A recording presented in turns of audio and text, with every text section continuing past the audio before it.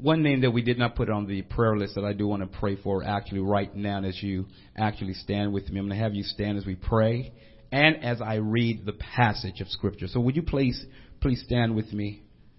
Lord, today we pray that you will anoint the vessel as we break open the Word of God. We pray today that you will speak to us and through me.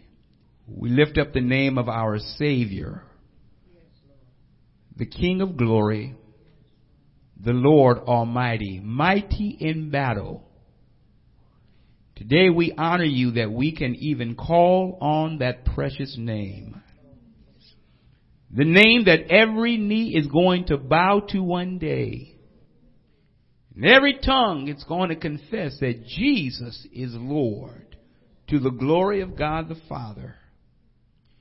And we thank you that you have given us the privilege to be able to say thank you and amen right now. Today we pray for Smitty. We lift him up right now. We pray that you will keep him, save him, bring him to yourself. We lift up Val Kamai in the name of Jesus, dealing with now the loss of his wife and his health not being the best. We are praying for the generation that is passing on, praying for Jerry in the name of our Savior. Lord, we want souls to be saved, hearts to be changed. And so we honor you today and lift up these individuals specifically. My God, we honor you and thank you that the body of Christ can pray for people. Now today as we prepare to hear, may our attention be on what the Spirit is saying at this time. We give you glory in Jesus' name. Amen. Please remain standing. I'm going to be reading from the from the ESV, English Standard Version. Matthew chapter 13, verses 44 through 46.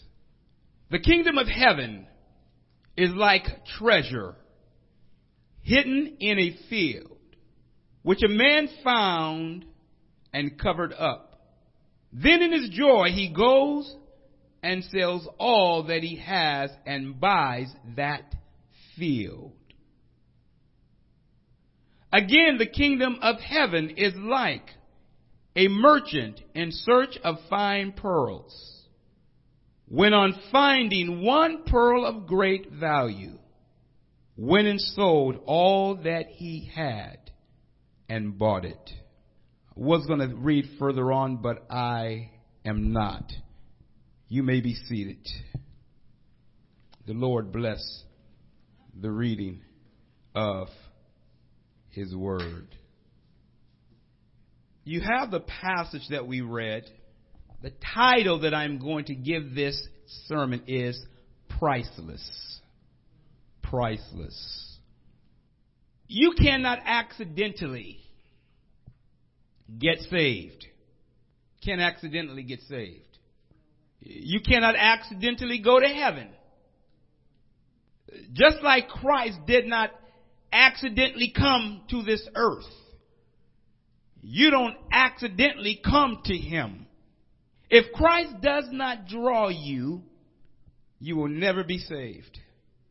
For people to erroneously believe that one day they can make their own decision to come to Jesus, it really plays right into the hands of the enemy.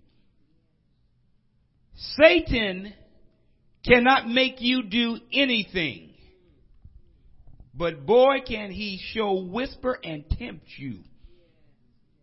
He has access to you. You are no match for the enemy. I know some people think they can match Satan and they say, come on, bring it on, Satan. I'm ready for you. Bring on everything that you got. You are no match for Satan. Salvation in the kingdom of God does not originate with man. The world in which we live, this world is a world that is passing away. If you think that you came to stay here, you have another thought coming, another thing coming. You did not come to stay here. Now, I know that we go purchase things and we buy stakes and we put our stakes in the ground and hammer it down, says, I am not moving. In fact, some of you have put stakes around where you live and said, this is where I live. This is my property. In fact, if you have property, you have a border, you have a place that if a person comes, you tell them you are trespassing. There's some places you go, you trespass, they say trespassers will be shot on sight. Stay away. They got some places with the alarm sign in the front warning you that this place is protected. They got some false signs that says, beware, a dog is on the premises. Now, and in my case, when I was growing up, the dog was not on the property. The dog laid in the middle of the street. His name was Bingo. He lived at 35 Park Circle. His last name was Smith. Bingo Smith. Bingo was one of those dogs that guarded his property in the street. He would wait till you passed by and then sneak up behind you and growl and bite you if you weren't careful. Bingo. I don't know why they didn't put that dog on the leash. That dog would bite. They didn't have no leash laws back then. But there are premises that people live where that premise is protected. There are places. Now, this place is not your home. I know that you might have cut out a small piece and call it yours, but you are really only a steward. It doesn't belong to you. So don't try to hold on too tightly. It's not yours. This world is not yours. It belongs to God. The Lord has prepared a place for those who love Him. He has prepared a place in which you are to dwell with Him throughout all eternity. He blesses you on this earth. He gives you things to enjoy. But this place is not your home. Point one, valuable treasure. Writing the points down, valuable treasure. In Matthew chapter 13, verse 44, I did pretty good. I didn't use my glasses last week, didn't use them today. When I read, I'm going to look, I'm going to use them right now for a minute. The kingdom of heaven is like treasure hidden in a field, which a man found and covered up. Then in his joy, he goes and sells all he has and buys that field.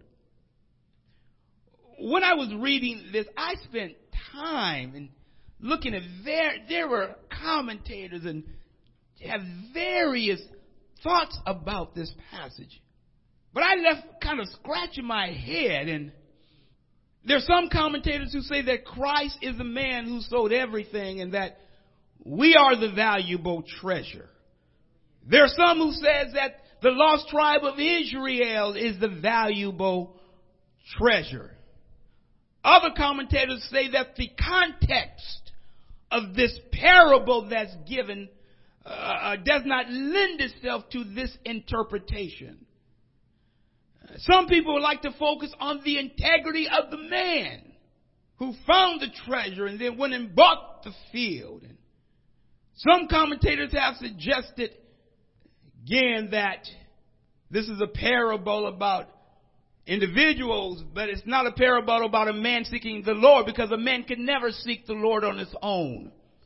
The important thing about this parable is that it is concerned about the value, how valuable and precious is the kingdom, the value that it has to offer, all that it has to offer. It is priceless. There should be nothing that you are not willing to give up for the kingdom. The kingdom holds and has everything that you could ever want, but people don't value the kingdom of heaven. You hit some people's car and they'll let you know what they value. You damage some people's property and they'll let you know what they value. But the value, the real value of the kingdom is not often valued by people. This parable is not talking about one's salvation. You cannot buy your salvation. Salvation can't be bought. Dealing with what the value is of the kingdom. When you consider this man that is in this field, you will note that this man found this treasure not because he was looking for it, but he happened to come upon this treasure. Is the way that it is presented is that, and in fact, if you think about this, this man would be considered to be a laborer in a field that's possibly been hired in this field, and in his work comes across this treasure in this field. He is not looking for the treasure. What you come to discover is that in this time of Jesus' day, people didn't have banks. And some of y'all still don't put your money in the bank. Because if you ain't got a certain amount in there, they'll take fees from you monthly. Got to have this amount a month, this amount in savings. Can't go below this balance in the checking. What kind of sense does that make? It's my money, paying you to put my money there. Tell y'all better go to the credit union.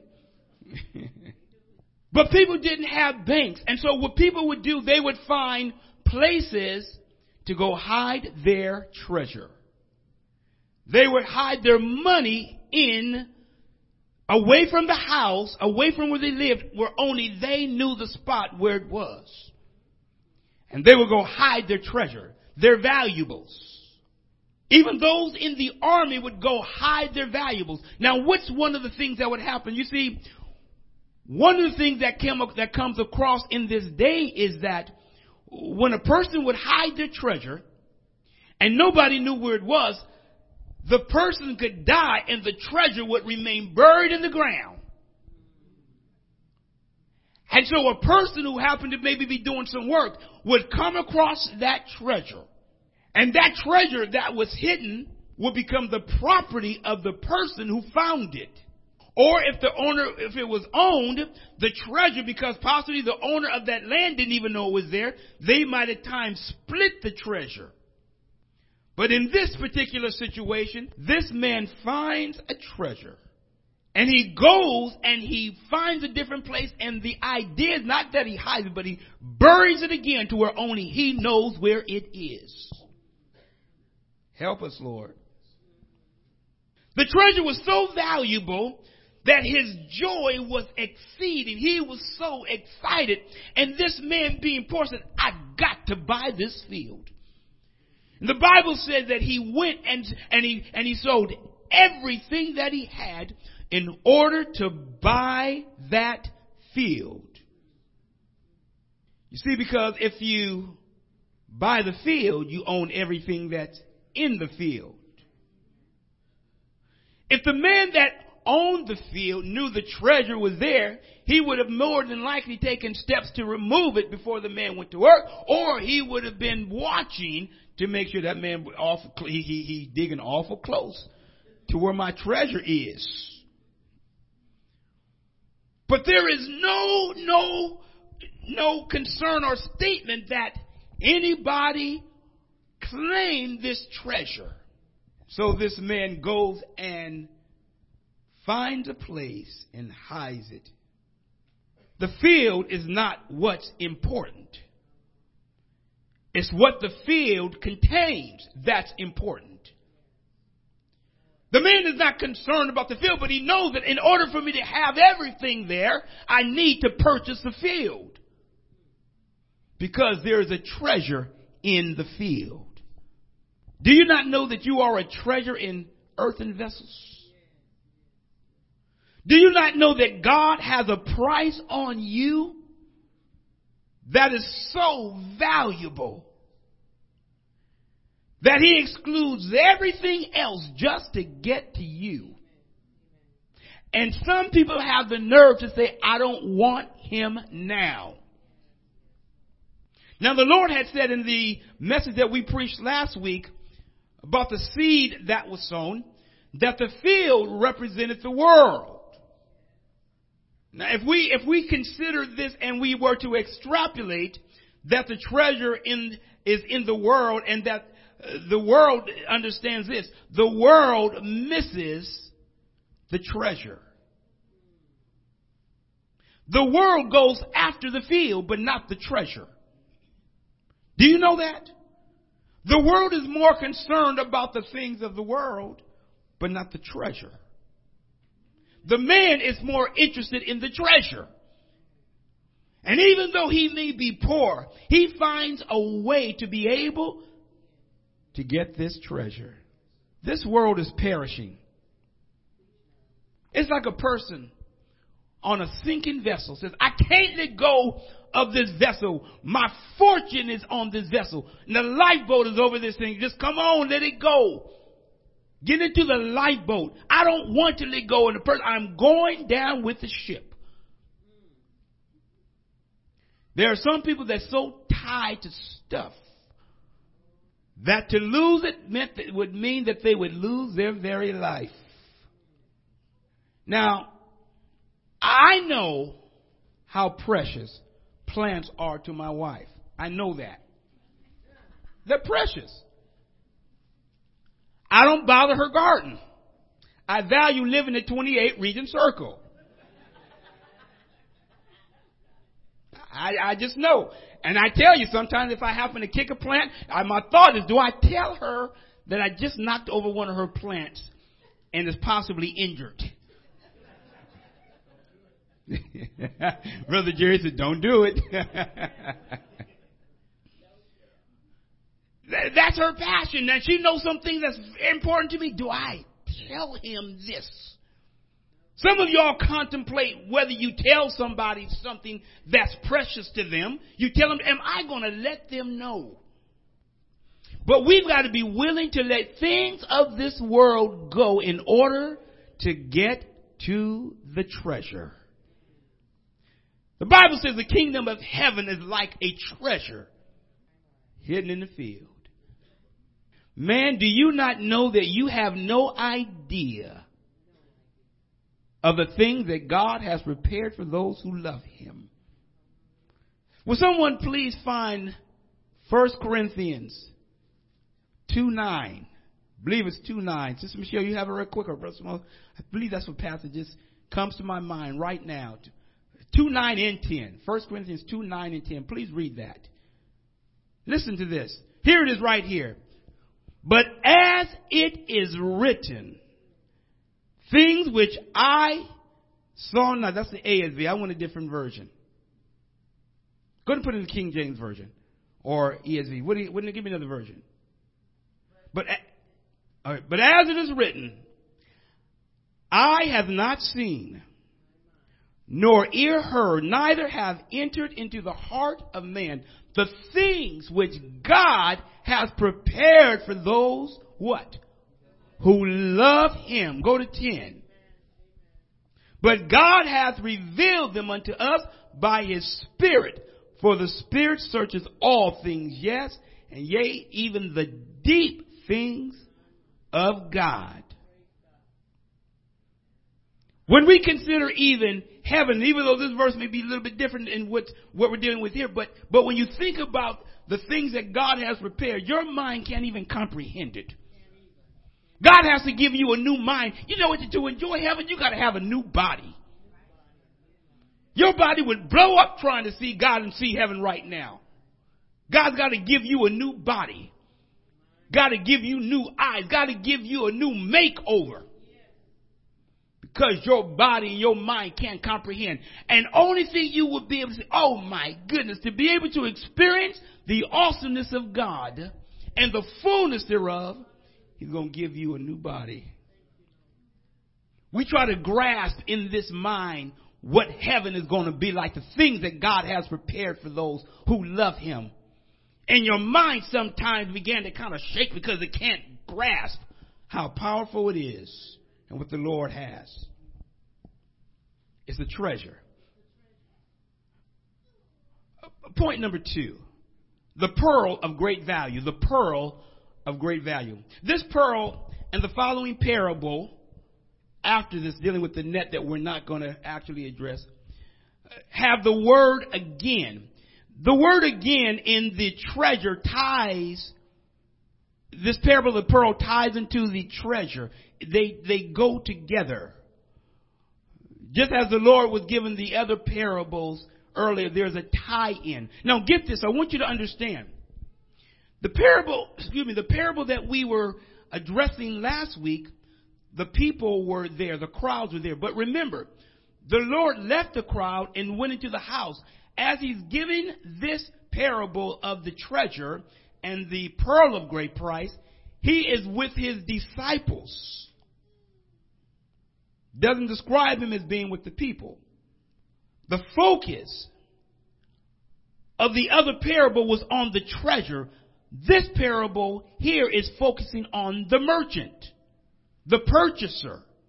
The merchant, unlike the poor peasant, appears to be a person of means. I don't care whether a person is rich or poor. When they understand the value of the kingdom, they're willing to give up everything for it. And let me tell you this, there's nothing more precious than your life. People will do whatever is required to try to protect themselves. I know I'm right. Have a car coming at you full speed and let me see you not try to get out of the way. Try to find a tree to run behind. You're going to find some way to get out of the way. That adrenaline is going to take over and it's going to cause your legs to move. When you see danger, you're going to try to get out of the way. Both of the parables, both of them were able to gain, and when you look at them, they were able to gain the possession of the valuable item that they saw. Now, the man, that's the merchant, is looking for pearls. He was a person that dealt in pearls. Now, it was interesting as I was studying this. It was in that in many of the Jewish, in Palestine or in the Jewish area when Jesus was living, many of the Jewish people didn't always value pearls. Many of the other nations did, and it's sometimes called stone, but I found different things related to this. But pearls were very valuable. Very, very valuable. It is interesting that in this parable of the merchant, he is a merchant that looks at pearls and he's trying to find this. He's going after this one. He finds this one pearl. Now look at what it says in verse number 46 or 45. I'll start there. Again, the kingdom of heaven is like a merchant in search of fine pearls, who on finding one pearl of great value went and sold all that he had and bought it. This man knew the value of the pearl.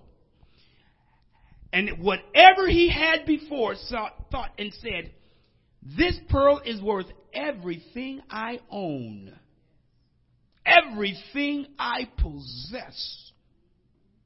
Now let me just tell you what some of the commentators believe, and that is the pearl represents the church. That when we look at a pearl and how a pearl is made, a pearl is made by an injury. An oyster, when you think about a piece of sand that gets into the oyster, it begins to wrap itself. And when you begin to look at this pearl as it begins to be made, it's made from an injury. And a pearl is one of the only stones, one of the only precious stones that cannot be cut. You cut it and you ruin it. Diamonds can be cut. But a pearl is ruined if you cut it. Only here and in Revelation does it speak of pearls. We think of the pearly gates of heaven. Pearls are made out of injury. The church was born out of injury. The church was established from injury. When we think of this, the merchant is the one that's seeking the pearl. He's the one that's going after it. People don't seek God on their own. It takes the Spirit of the Lord to draw a person. But we find this merchant searching. And when he finds one pearl of value, he says it's worth everything I own. The kingdom of heaven cannot be compared to anything on this world, on this earth. Nothing. That's okay. The kingdom of heaven can't be compared to anything. Let me ask you this. Why is it that people value that which is valueless? Or why are people valuing that which is valueless? When you think of the world and what the world has, it's rubble. It's going to be burned up. But when we think about the pearl, that which is very precious, it's only a few. But this man was willing to sacrifice everything. Indeed, the kingdom of heaven is priceless. And understand this, to have a kingdom, there must be a king. Both men, both individuals, the man who found the treasure and the merchant, found value in the item. One was a treasured possession, one was a pearl. They found the value. I'm going to say this as I began to bring this to a conclusion. When you consider the end of time, you will find people reevaluating their life, the decisions that they've made. People began to take inventory of how they lived and began to say, I wish I would have done this or valued this more. It is customary for people to reevaluate where they spent their time, what they placed the highest value on. But do you not know that right in the midst of the field, that's where the treasure was? The merchant found the pearl. And get this, both of them, the wealthy as well as the poor, they were able to obtain it, even though it cost them everything. When we come to God, we must come with the attitude that, really, it's going to cost me everything. You see, you come to the Lord because He is the answer. He laid Himself down for us. He gave Himself. When you consider even Philippians chapter 2, 5 through 8, when we think about Jesus, is that every knee is going to bow to Him. When we think about the fact that He's the one. In fact, pull up real quickly Philippians chapter 2. Let's pick up at verse number 5. Philippians 2:5, and this is what it says. Have this mind among yourselves, which is yours in Christ Jesus, who though He was in the form of God, did not count equality with God a thing to be grasped, but emptied Himself by taking the form of a servant, being born in the likeness of men, and being found in human form, He humbled Himself by becoming obedient to the point of death, even death on a cross. I'm going to go on. Therefore God has highly exalted Him and bestowed on Him the name that is above every name, so that at the name of Jesus every knee should bow, in heaven and on earth and under the earth, and every tongue confess that Jesus Christ is Lord, to the glory of God the Father. The kingdom has to have a king. And Jesus is the King of the kingdom. The kingdom is worth going after, y'all. It is worth possessing. But it requires the Lord to do the drawing. When it's all said and done, and all the evaluations have been made, do you not know the only kingdom that will be standing is the kingdom of God? The Lord is coming back for the church. He's coming back for the church that's in the world. The church is in the world, but he's coming back for the church. The gift of the kingdom, or the kingdom itself, is priceless. You have to be willing to give everything for mercy, for grace, for truth. The kingdom is full of things: compassion, love, long-suffering, thanksgiving, thankfulness, grace, mercy, truth. All part of the kingdom. And it's yours when you possess the kingdom. God bless you. God bless you.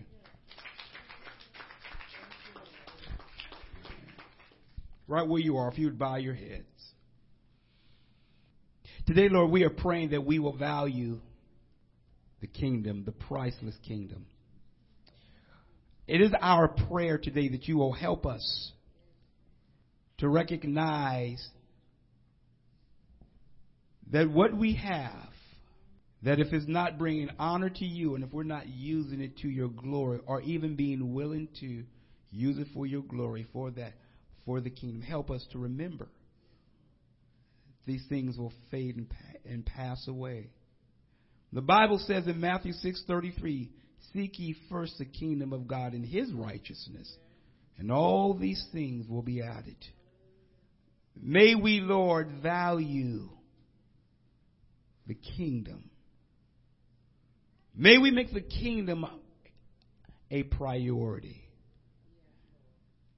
We thank you. And then, Lord, we want to thank you for the church. The church has grown through persecution, through trials, through tribulation. Oh, when we think about the church, we think about the value that you have placed on the body, that you are coming back for the church. Because it is your body. We love you today and we praise you. We honor you and lift up the name of Jesus. And we glory in you today for being the great and mighty King of the kingdom. Kingdom of heaven is priceless. We give you all the glory and praise in Jesus' name. Amen.